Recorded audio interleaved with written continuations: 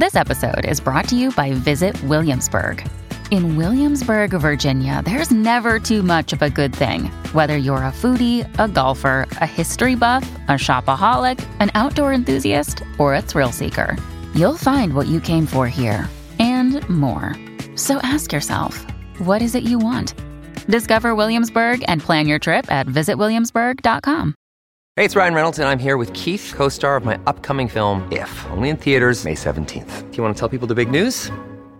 All right, I'll do it. Sign up now and you'll get unlimited for $15 a month and 6 months of Paramount Plus Essential Plan on us. MintMobile.com/switch. Upfront payment of $45 equivalent to $15 per month. Unlimited over 40 gigabytes per month. Face lower speeds. Videos at 480p. Active Mint customers by 531.24 get 6 months of Paramount Plus Essential Plan. Auto renews after 6 months. Offer ends May 31st, 2024. Separate Paramount Plus registration required. Terms and conditions apply if rated PG. Hello, everybody. This is Marshall Poe. I'm the editor of the New Books Network. NBN listeners like to read books and buy them. So we thought we'd tell you that right now, our friends at Princeton University Press are having a remarkable site-wide sale. You can get 50% off books, including ebooks and audiobooks, with the code 50, F-I-F-T-Y, at checkout until May 31. You can save some real money on Princeton University Press books. I encourage you to go there and check it out. Welcome to the New Books Network. Welcome to the New Books Network. I'm your host, Kirk Megu. I'm also the Public Relations Officer of the United National Congress, the official opposition party in the Republic of Trinidad and Tobago, and a former lecturer at the University of the West Indies in Jamaica and in Trinidad. Today, my guest is Abdullahi Ahmed An-Naim, author of the book Decolonizing Human Rights, published by Cambridge University Press in 2021. Welcome, Abdullahi. Thank you. Thank you, Kirk. Well, it's a pleasure to have you here. Well, let's just start off right away. Can you tell us what your book is about? Yes. Maybe a little bit about myself, if you please. Sure. I'm from Sudan. I was born in 1946. I started being a human rights activist in Sudan in the 1960s when I was a law student at the University of Khartoum. And throughout, I have been also part of a movement, an Islamic reform movement. I joined in 1968, and I am still a member, although the movement has been suppressed in Sudan. I say this because it is critical that I say that I am an activist all my life.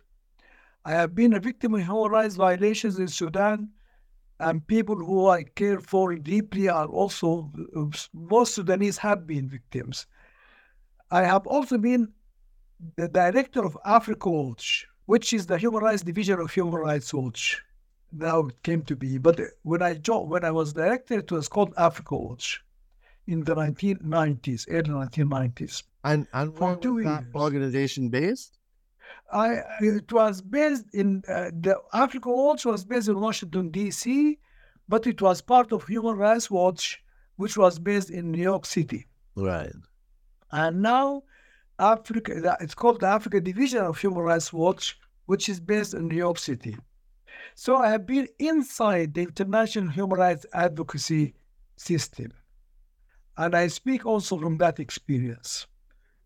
But the purpose of my book is, in fact, to uphold the efficacy of human rights as a universal value, not as a simply liberal or Islamist or whatever. So to be human rights, they have to be universal. If you are talking about relative anything, it is not human rights we are talking about. So the notion of a liberal notion of human rights is an incoherent contradiction. By being liberal, it is no longer universal. It is a culturally specific, it's a culturally relativist notion of human rights. To be universal, it has to be the contribution of the total human population globally, with their values, with their cultures, with their geopolitical situations. All of that is part of the package. We cannot just simply have a neatly defined notion of human rights that's academically debated in lecture halls whereas people on the ground do not relate to that. So my purpose, therefore, is to uphold the universality of human rights against all relativisms, liberal and otherwise.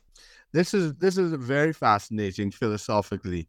It both philosophically fascinating and organizationally, and I suppose and from your personal history. So it's I look forward to perhaps having a longer discussion than I anticipated, because I mean, let's start off with your history in the 60s there. And so in terms of your activism with regard to human rights, what was your relationship to Islamic movement? Would you have considered yourself a liberal in the 1960s and pushing for liberal reforms, or would you have conceived of yourself in another way? Yes, actually, I started very much in the liberal perspective. And throughout, initially, if I may briefly, I started actually being critical of Sharia. Right. From a liberal human rights perspective. Mm-hmm. The idea of equality for women, non-Muslims, freedom of religion, freedom of belief. I defended those values. I published a book in 1990. It's called Toward an Islamic Reformation, which was published by Syracuse University Press here in the United States. And in that book, I was presenting a critique of Sharia from a human rights perspective, understanding human rights to be the International Universal Declaration and the instruments and the treaties. Then I shifted to be critical of the human rights perspective in the international system itself. Could I ask you, what? Yes. Is there anything in particular that made you become critical of the liberal perspective? Was there any event? Was it or was it something else? Double standards. Right. That the fact that when human rights violations occur to African peoples, to people of Asia and other neo-colonial or post-colonial societies, we do not hear or see the same outcry and outrage and activism, so-called humanitarian intervention and otherwise, that happens when Western imperial powers interests are concerned. Right. So fundamentally, it is a protest against double standards. Mm-hmm. And the fact that Sudan, I mentioned Sudan because Sudan has been in a state of civil war since 1955. Yeah. Continuously. Now we have a vicious civil war since April of this year. Have you and your your family been involved in that civil war? Like, for instance, like, do you come from, let's say, here's a guess, an urban liberal wing in Sudan, of reformists, or is it anything like that? Like, do you come from a history? Yes, I mean, if I may. Yes, of course. Actually, when I was teaching at the University of Khartoum, I was part of, as I said, an Islamic reform movement that was persecuted and suppressed in the 1980s. Mm-hmm. I was in prison without charge or trial in Sudan for 19 months. Oh, wow. And from 1983 to 1984. Okay.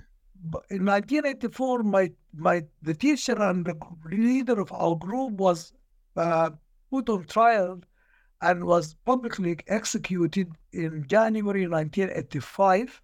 Oh. I left Sudan in April 1985. Did you leave as a refugee, or did you?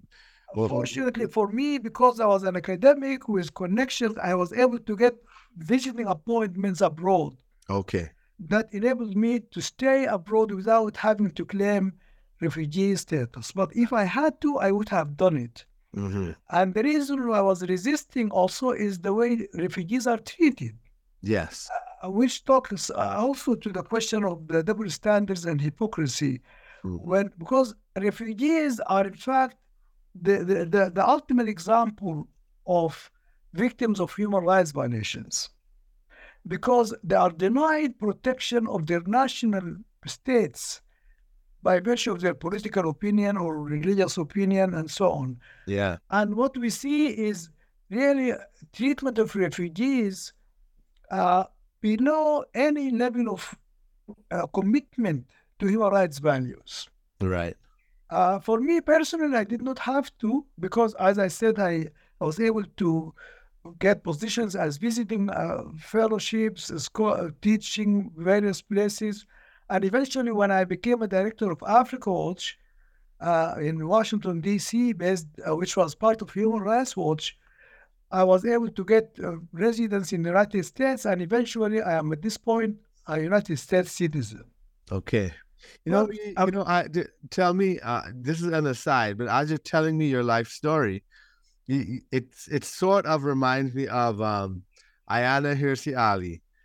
Yes. Yeah. And I haven't heard from her in a long time, but she was a darling of the neocons for a long time because she was so vocally adamant for human rights, and she had a basically liberal, I guess a liberal Western perspective because of her personal experiences.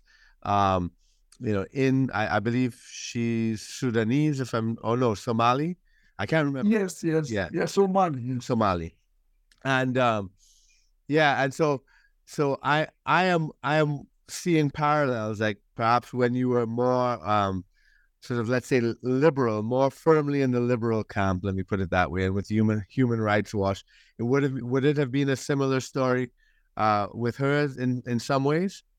No, I think with all due respect, I always maintained a commitment to Islam, right, and to an Islamic African perspective, okay, which I don't feel that my colleagues somewhat. Yeah, she wasn't very harsh, and yes, I don't identify with that. Right. I am critical of Sharia, yes, but I'm a committed Muslim, so-called practicing Muslim. Yeah. My family are Muslims, and we identify as Muslims. Yes. I would not identify personally as a purely liberal. These terms are problematic, as you know. Yeah. There's such a wide variety and shades of liberalism too. Correct.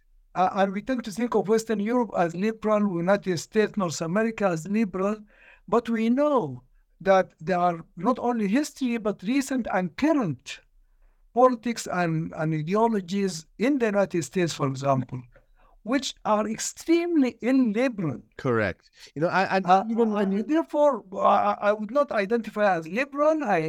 But I am a Muslim. Yes. I am a human rights activist, and I do not see any contradictions in that. Yes, and I definitely want to explore that. But before we go there, the double standards you refer to quite correctly. I suppose there are some liberals that would say, well, listen, the West is not living up to its own values by engaging in these double standards, and they would chastise the West to say, listen, you should not put power above principle or politics, or et cetera, et cetera. And they would stick with the liberal line and saying, the West should, stick to its liberal values. But it seems to me that what you're saying is that this goes beyond just mere hypocrisy or not living up to ideals, that there's something inherently contradictory about a liberal notion of human rights, which is very philosophically interesting to me. And if I'm understanding you right, well, first of all, am I understanding you right? And if so, can you explain it further? Yes, because I think that the notion of human rights, basically I define it as the rights of the human by virtue of their humanity. Right. And therefore, any perspective that is culturally or ideologically rooted is at tension with this universality of the idea. Meaning that I believe that human rights should be authored by their subjects. That the subject of human rights should be the author of human rights.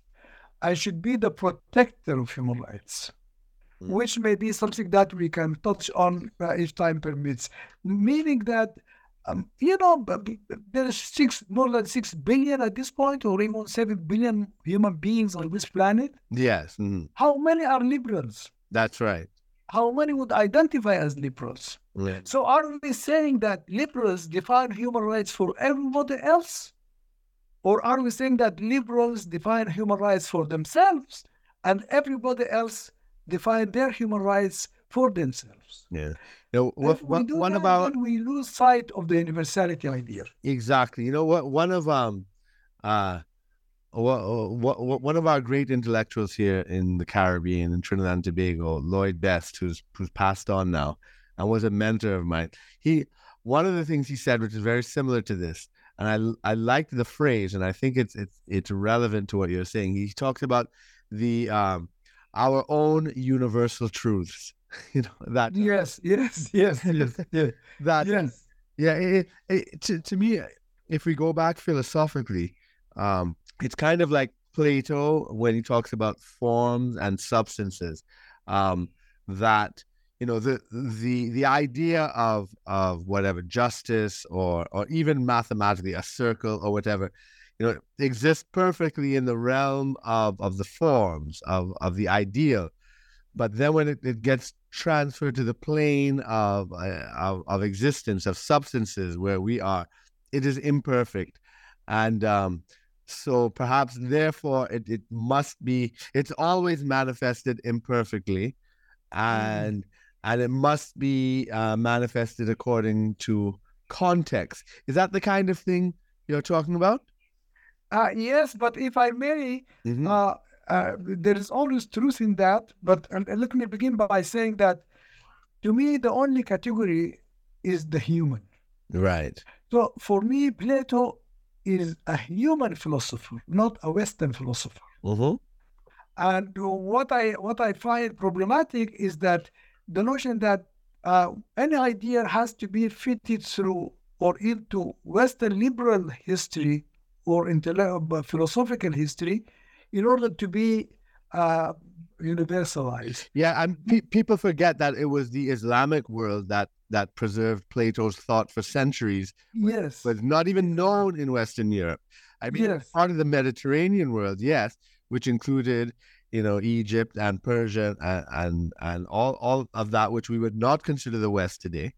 And, yes. Yeah, and Germany and Sweden and England had nothing to do with the Mediterranean world, really. Yeah, so it is as much, connected. I completely agree. But the point is clear is that my point is about colonialism, imperialism. It is not the West at large. It is imperialism. Correct. Of the West, which is not the entire West. That's right.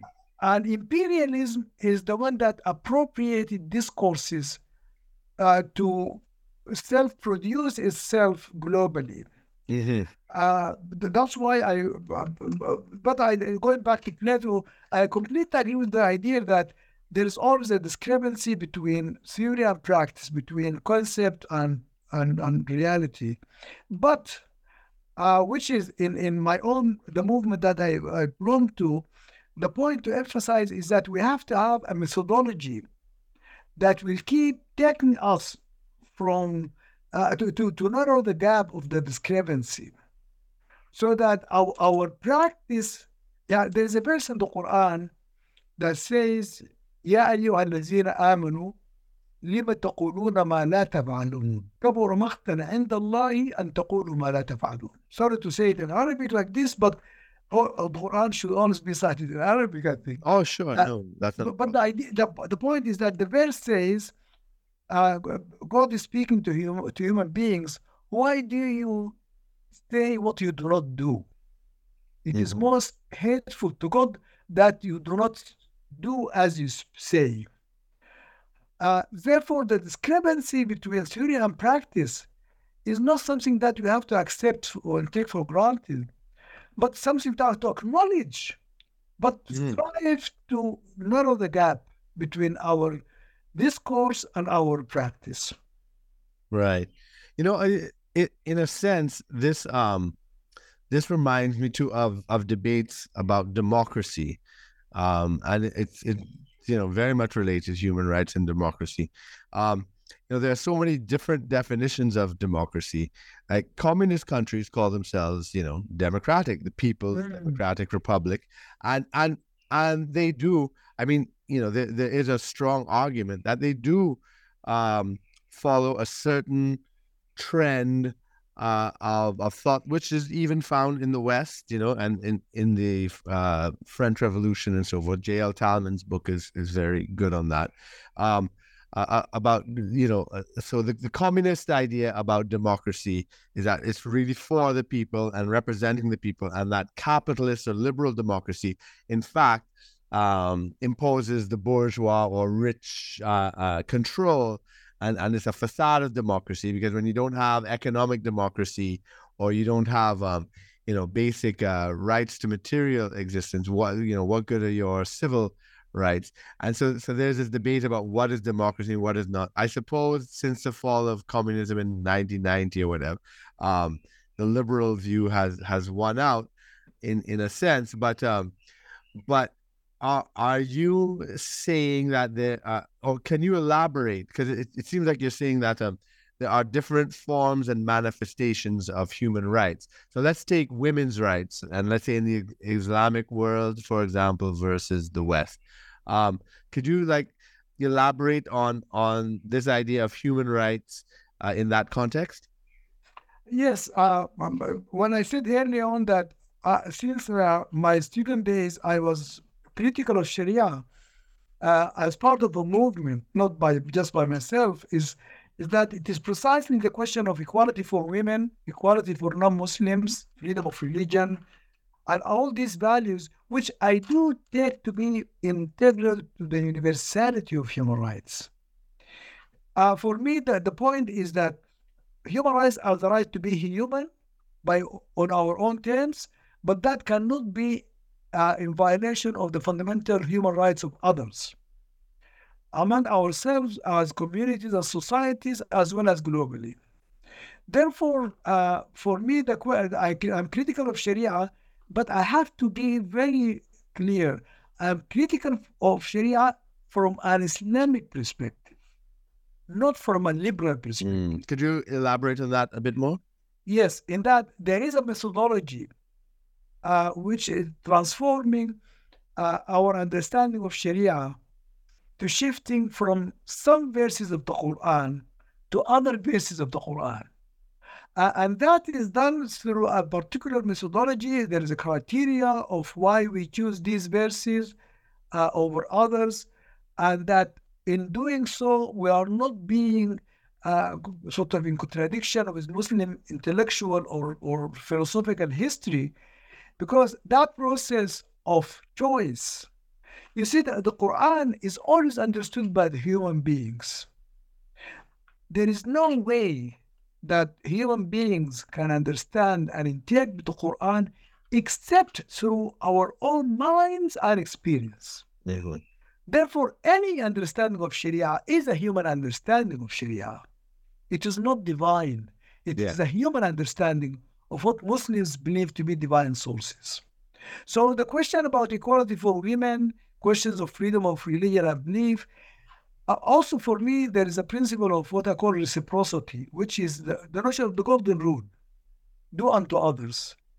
That for me is the fundamental foundation of universality of human rights. Always and every single instance, treat other peoples as you would be treated or you want to be treated. And that is the golden rule. And that rule is universal in all cultures, in all religious traditions. That therefore, for me, the measure is simply, if I do not treat women equally as I would demand to be treated as a man, then I cannot claim loyalty to the idea of universality of human rights. Of controversial aspect, like in France in particular, has been the hijab, yes, and the burqa and so forth. How does this? So from your perspective, How do you interpret that whole controversy? I don't see any difference between the practice of France to restrict the rights of Muslim women to wear the burqa. If you want to object, you have to object not simply because they are symbol of or symbol of an Islamic culture and or this or that. It has to be functional. That is, I cannot. I accept or I respect the rights of governments to regulate, for example, driver's licenses, so that the face of the person who's driving has to be seen by police officers, by other people using the road. But the right of women to walk on the pavement wearing a burqa, I don't see that violates the human rights of anybody else. Now, I don't see any difference. I see France and Iran are two sides of the same coin. In Iran, the government claims the right to regulate the women's dress. In France, the government claims the right to regulate the rights of the dress of Muslim women. These are two sides of the same coin. I say that governments have nothing to do with how people choose to practice their own religion, so long as they do not violate public interest, that is a legitimate public interest, to be shown, not simply because they offend the sensibility of republicanism in France. That is not good enough. Right. There's another thing I want you to explore for me as well. There is a very strong argument and a strong idea that human rights themselves are Western, right? So there's some people who say that as a criticism, right? So some people say, well, human rights is just Western and it's Western imperialism and it's a way of imposing Western values. So there's some people that say that from a critical perspective. There are other people in the West itself that are very proud of this, saying, the West has always been the champion of individual rights and freedoms, and other cultures are collectivist and I don't know, totalitarian, etc. The kind of stereotypes they have there, and but both both will agree that human rights are Western, and many people have come to accept that argument. It doesn't seem that you do, and I'd like for you to explain your position and offer a critique of those other two positions. Yes, for me to say human rights are Western are historically false. Actually, as we speak, I live in the United States. There's fundamental ugly racism in the United States today, not history. On the wall in my office here at home, because now I'm retired, my office is at home, I have a picture of a Muslim scholar who was kidnapped from West Africa and brought to the United States as a slave and sold and lived the rest of his life in the United States as a slave. Now, therefore, also just these are anecdotes. The Universal Declaration of Human Rights, so-called Universal, was proclaimed in Paris, France in 1948. France continued to fight a vicious war against Algerian claim to right of self-determination. More than 1 million Algerians were killed by French forces in North Africa, in Algeria, until 1962, when Algerians finally won their independence.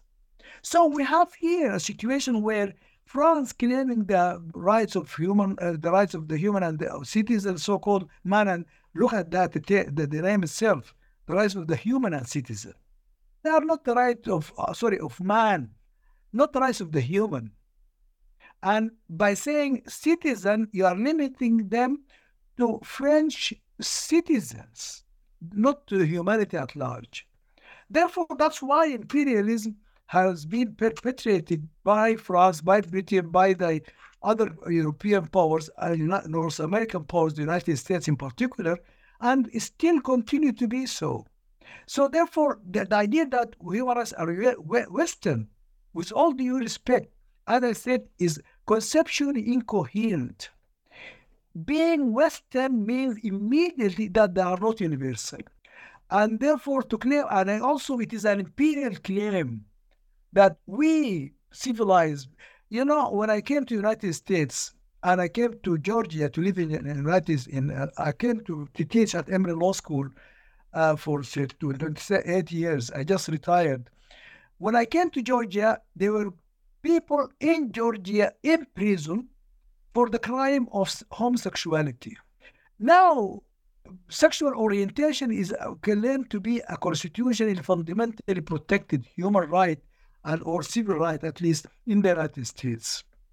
So here is the relativism and the historical inconsistency of the claim that human rights are Western, or that Western define what human rights are. And as I say, racism, I live in Georgia. I live in the United States. I drive through the streets of Atlanta every day. And I see homelessness. I see utter poverty. I see tremendous human rights violations and problems which are perpetrated daily without even an awareness that they have anything to do with human rights. Yeah. I speak maybe too strongly. I don't think too strongly, but I speak rather passionately, I should say. Yeah. That I'm really I'm almost 80. I'm 78 now. Mm-hmm. I feel that we're running out of time. If we continue with our hypocrisy and double standards, we do not claim the right to speak in the name of human rights, at least anyway. Yeah. I mean, and if we take it historically and philosophically, from my perspective, because I do not believe human rights per se are Western. Maybe in the way it's the modern form of it, yes, it's been historically located there. But certainly when you go back to the laws of Hammurabi or, Ashoka in India or in civilizations thousands of years, before the West had, advanced state systems there. There were laws, guaranteeing rights, to all, subjects and so forth. So the idea, this thing that it's somehow Western, and then even claiming the Greeks as being somehow, in the same history as England or Scandinavia, and divorcing it from the rest of the Mediterranean is really historically and philosophically untenable. But yeah, but I was curious as to your perspective in that, definitely, because I mean it's really fascinating that this is not just an academic topic for you. This is something you've been deeply involved in from the '60s. Went to jail over. You've been to different countries. You've had your activism with the main human rights organizations in the world. So this is actually quite a substantial and informed and important rethinking of human rights. So this is a fascinating background you have, and I can talk about this for hours and hours. But so I think we're just going to have to cut that there, and let's get into the specific details of this book. But I know this is something you've written about for your entire career, and it's been your life mission. So that itself is interesting.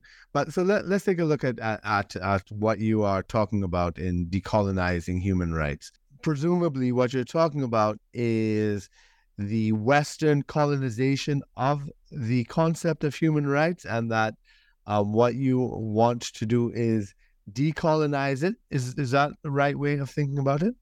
Precisely. That I take the human rights concept as universal. If it is not universal, then it is not human rights you are talking about.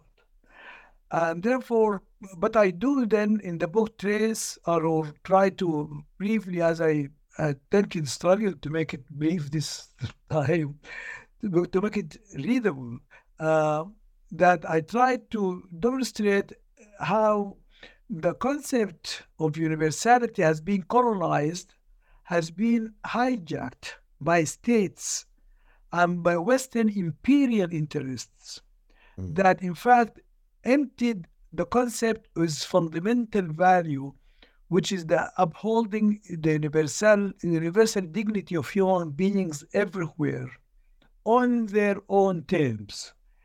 You cannot protect and respect the dignity of any person on your terms.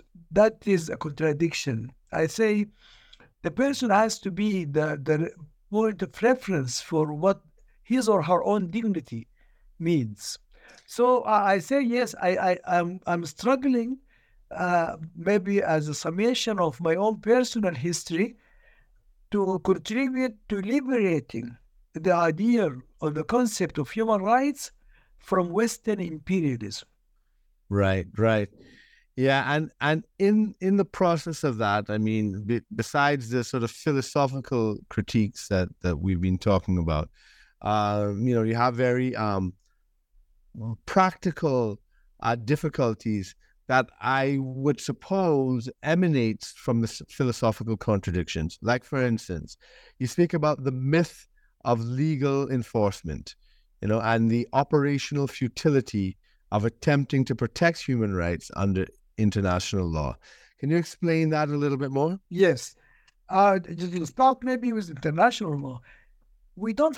There is no international, and it is not law. What we now take to be international law is, in fact, inter-European states relations universalized through colonialism. But it is not law because it is not enforceable. Right. And the critical quality of being law is to be enforceable and to be enforced in practice. If it is not, then we cannot take it serious as law. And then you see the double standards that we see in how, for example, the United States. Let the United States and Iraq. What I was going to give is the United States invasion of Iraq. But talk about what is going on in Palestine now as we speak. And tell me, where is international law? Where is international humanitarian law? Yeah. Regarding not only the current genocide of Palestinians in Gaza, but the continued for decades occupation and violation of international Geneva Conventions and treatment of territories, occupied territories, the displacement of populations, the forceful confiscation of property, the changing the physical nature of the territory that is occupied. So-called United Nations, by its own law and rules, have declared this the so-called Palestinian West Bank and Gaza to be occupied territories. The way they are being treated by Israel, while Israel has annexed by force, it annexed Jerusalem, for example. And the United States, which claims to be a guardian of international legality, acknowledged and accepted. In fact, Trump, who was president at the time, just simply said, "Oh yes, we acknowledge, we accept that." Who are you? What authority do you have to accept that? So it's basically like the idea that there is no global human state and global human government that and so the laws cannot be enforced in that sense. And so that the West, which assumes a global leadership role, is always imposing. Well, it is enforcing human rights violations, or what selectively, and what it considers human rights violation, on the formerly colonial territories and places in Africa, Asia, Latin America, but never really against human rights violations in its own countries. Is that the type of Yes, there is that, but also even in the so-called, it is all selective, and it is selective to promote imperial interests. Whether it is in Europe or, look at Ukraine, what's going on now with Russia. The idea that the veto power is integral to the UN Charter immediately defeats the claim of because it promotes the ability of the 5 permanent members and perpetuates the ability of any of the 5 permanent members to defy and defeat fundamental principles of so-called international law and protection of human rights. Right. And nobody can say anything. I mean, it goes on. Russia continues to commit such atrocities in the Ukraine. Where is Ukraine now? Where is it? What happened to it? I mean, what happened overnight that suddenly we don't hear what's going on? And media, Western so-called liberal media, focusing exclusively on perspectives and ideas and priorities that are not really truly committed to universal values or to international legality. Yeah. And, there's something you mentioned there about legally enforceable rights and human rights. You mentioned in the book the distinction between civil rights and human rights. And for me, that also brings to mind that the debate between Malcolm X and Martin Luther King in the United States, where Martin Luther King was fighting for civil rights, and Malcolm X was fighting for human rights. And Malcolm X said, you don't go to the state that is the offender to ask them to correct themselves. You take them, you take the offender to the court. And you pointed to a similar contradiction in international law, where states ratify the treaties for human rights, but those very states are also the violators of those human rights. And so there are these inherent contradictions there. Do you want to elaborate on that? Yes. Sorry, that was a point that you also mentioned earlier on, that yes, for me, civil rights are granted by the state and protected by the state and only limited to the citizens of that states. Whereas human rights are the rights of the human, which if we claim allegiance to those rights, we have to find ways in which we can promote those rights on a global scale, everywhere to everybody, or for everybody. Now, legal protection is limited by its being piecemeal, individualistic, slow, expensive, presupposing a very complex judicial and legal system whereby someone would identify the wrong, go to court, prove it over time, and eventually 2-3 years down the road, after all the appeals and this and that, may in fact get a remedy that ultimately will apply to that individual complainant alone. Whereas I feel that we have to seek strategies, political and economic and cultural, sociological, that will transform our consciousness so that we respect the rights of every human being without having to go to court, without expecting legal remedy to enforce those rights. Because in our experience as African post-colonial societies, we do not have the infrastructure for legal protection. We do not have the material resources for so piecemeal, individual, case by case, over time, promote this and that right. And also that ultimately, I think even in Western so-called societies, that we find that massive poverty, fundamental injustice that goes totally unchecked by even civil rights within the state, let alone applying a universal standard of universal human rights. So when we see states violating human rights, so the questions arise as to, well, who decides whether a human right has been violated or not? And then how does this get corrected? And since the 90s in particular, you had, the right to protect, the humanitarian interventions, these sorts of things, which many people have criticized quite rightly as, covers for Western imperialism. in terms of their selective nature, their hypocrisy, and their utter failure in achieving any sort of positive change when they go and intervene, like in Libya or Iraq or wherever they've gone.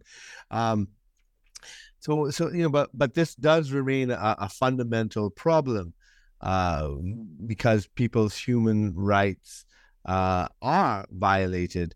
And so how is this to be corrected? And what I seem to understand from your book and your argument is that it should be sort of an internal political process. I'm not exactly quite clear. If you could elaborate on that for me, I'd appreciate that. Yes. What I said about the states hijacking the idea of universal human rights is because they subjected this idea to state sovereignty, and therefore you cannot enforce human rights across international borders without violating international law, unless you have sanction by the UN Security Council under Chapter 7 for military intervention that is also clumsy and non-sustainable. Armies do not protect human rights. They are trained to kill and to destroy, not to protect and not to promote values and rights of that nature. For that, we have to look elsewhere. We look to our own cultural institutions, our social institutions, our moral, ethical frameworks that enable us to promote. In the book, I advanced the idea of what I call cultural transformation and political mobilization. And for me, as a Muslim, as an African Muslim, I challenge what I believe to be violations of fundamental human dignity and rights in my own society by trying to transform aspects of my own culture to promote equal human dignity for women, for other people who are not Muslims, for freedom of religion for dissident Muslims like myself, and so on. So that therefore, by transforming internally with an internal frame of reference, with cultural and religious legitimacy, in my case as a Muslim, these values, I am contributing to a global culture of human rights from my own perspective as an African Muslim. And I would call on all others, including especially Western liberals, who fail to really stand up to their claims of the values of commitment to human rights in their own societies. Mm-hmm. Where are they really regarding the rights of displaced and disenfranchised people of North America? I wouldn't say Americans. Yeah. People of this continent, where I live now, and probably who would consider maybe the Caribbean to be part of this geopolitical region.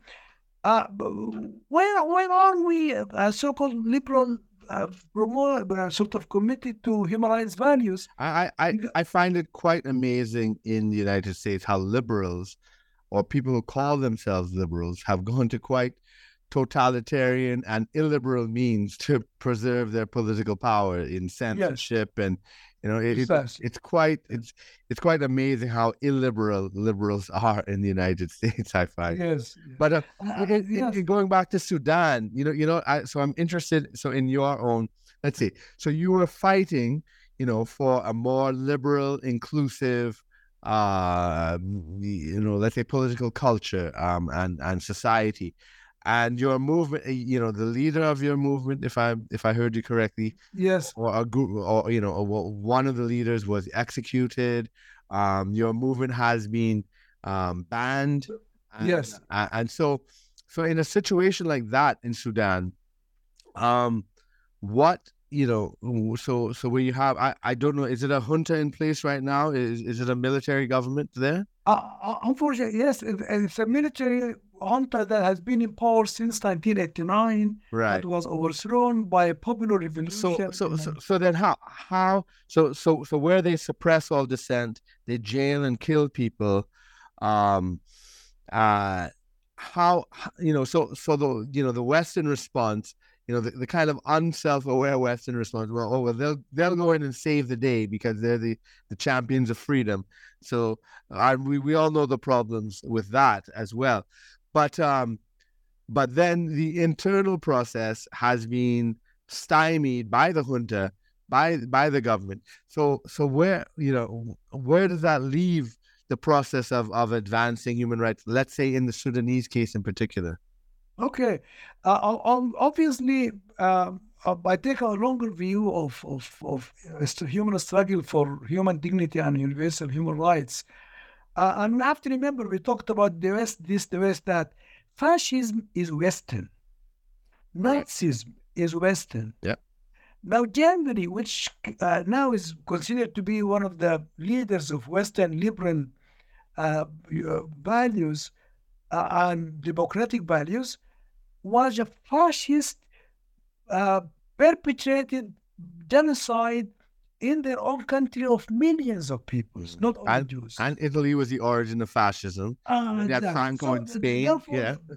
The West that is really, I take it with really tremendous reservations.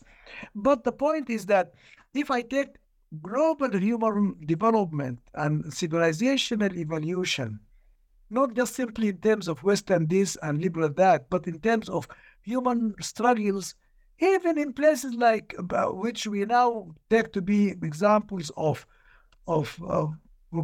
Japan, for example, or Korea at some point, so-called China at some point, still, or in those, or Russia, Soviet Union, we see that these situations are fluid and they shift over time. I do not take Sudan or Africa to be beyond redemption because of the recent history of those societies. Right. But we are simply going through stages. I have a book which I call African Constitutionalism and the Role of Islam, in which I argue for what I call incremental constitutionalism. Yeah.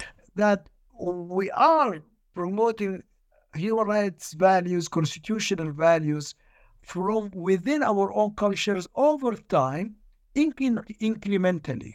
Okay. That we do not jump over space and time, but we have to build step by step, and we have to build from the bottom up to be sustainable. Interesting. In that sense, in fact, I see the current crisis in Sudan, where there is in fact a civil war at this point between two factions of the military as we have seen it in Libya for decades by now. I see all of these are part of the incremental process of going through, and again, through all societies and their own histories. We see this, whether we talk about the French Revolution, we call it the French Revolution, or we talk about the American Revolution, we talk about the Civil Rights Movement in the United States or elsewhere. Yeah, or even England from Magna Carta in 12. But it takes time. Yeah. It takes time. And if you look, when did women have the right to vote in the United Kingdom? 1920. In the 1920s. Yeah. As a result of a very long and protracted struggle. When did universal suffrage prevail in the United Kingdom, which now claims to be, or France, which now claims to be the champions of democratic values everywhere? Exactly. So over time, I don't judge these societies as backward or are regressive, but I acknowledge that it's a question of context, of a question of progressive development over time, building values, building institutions, building a culture that promotes these values over time. There's one phrase that you had in the book too, which was intriguing, that maybe I'd like you to explain a little more, where you just talked about, you said that the Human Rights Project may completely fail, and indeed, I see indications of that already. So you had said that in your book. So what did you mean by that? By that, I mean the so-called liberal Human Rights Project. Ah, okay. The state-centric Human Rights Project. Okay. But because in the book I tried to of course, unfortunately, if I go back to read or to rewrite, I would more clear and Right. Mm-hmm. in my point is that I'm committed to universal human rights. I see the so-called state-centric, liberal notion of what these rights are and how they are to be protected as defeating the purpose of universality of human rights. And I try to promote universality through what I call cultural transformation and political mobilization for each society on its own terms. Over time, we will have, without violating the fundamental right to self-determination of societies, but for each society to struggle with its own values and its own cultural inhibitions that violate the fundamental dignity of all human beings, and to promote equal rights and so on. For me, as a Sudanese Muslim, I see the current struggle as part of a broader struggle that we will prevail. As in all societies, there have been times when it looked very, really doubtful, but has come to look at the civil rights movement in the United States, for example, you mentioned. But also, I would like to endorse very much the Malcolm X perspective. And I think